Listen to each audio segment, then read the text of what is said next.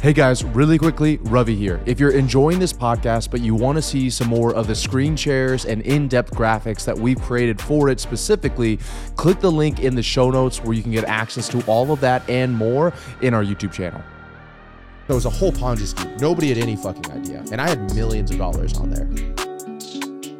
I lost a few $1 million to an investment. I had a lot of crypto on the platform Celsius. I don't know if you heard what happened with Celsius. Yep. So it was a whole Ponzi scheme. Nobody had any fucking idea. And I had millions of dollars on there.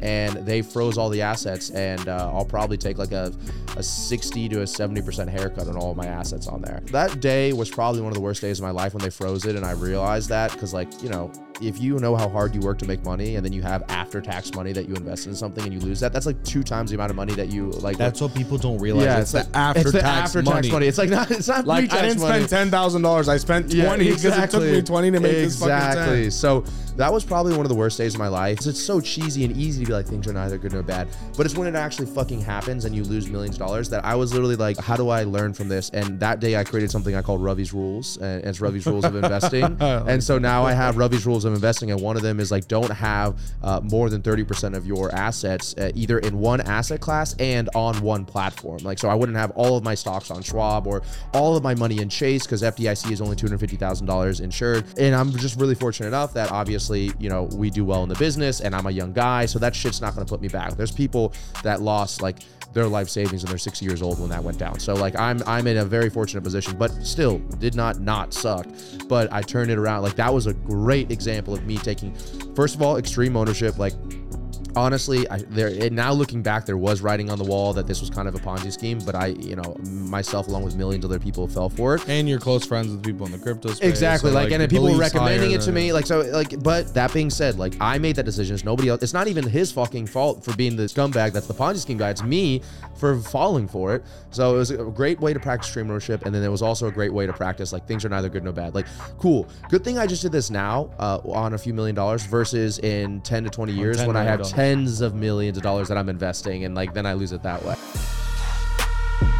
Hey guys, we are hiring. That's right. If you consider yourself to be in the top 1% of talent in your industry, in your market, whether you're a salesperson, you're a marketer, you're a client success manager, you're in tech, you're in operations, whatever the position is, if you think you are the 1% of your entire profession, we would love the opportunity to speak with you and walk you through how we might be able to partner together and you can come help us grow Scaling with Systems while making an amazing living for a remote company that's having a huge impact on thousands of businesses a year. If you want to learn more, just go to scalingwithsystems.com/careers. But like, the real lesson here is the SOP that you made for yourself. Yeah, that's the real lesson. You're not right? wrong. It's like the Ravi's Rules. How do I not have this happen again? Ever again. Yeah, and draw that framework into it. And so many people don't do that shit, bro. They just mope. They just mope. And then like 2 years later, they make the same fucking mistake again. I was like, I'll never let this happen.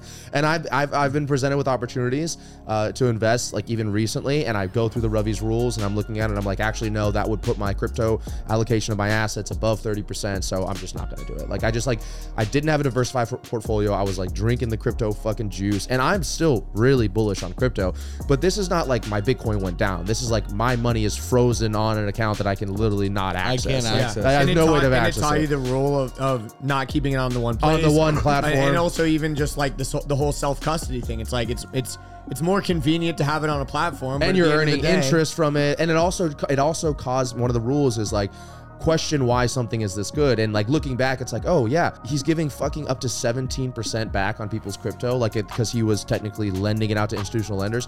No, he's running a Ponzi scheme where he's giving you 17% back, just like Bernie Madoff, just by getting somebody else coming in and convincing them to do it. And that's like the game that they were playing. It was an amazing lesson, and I'm grateful that I learned it at an early age.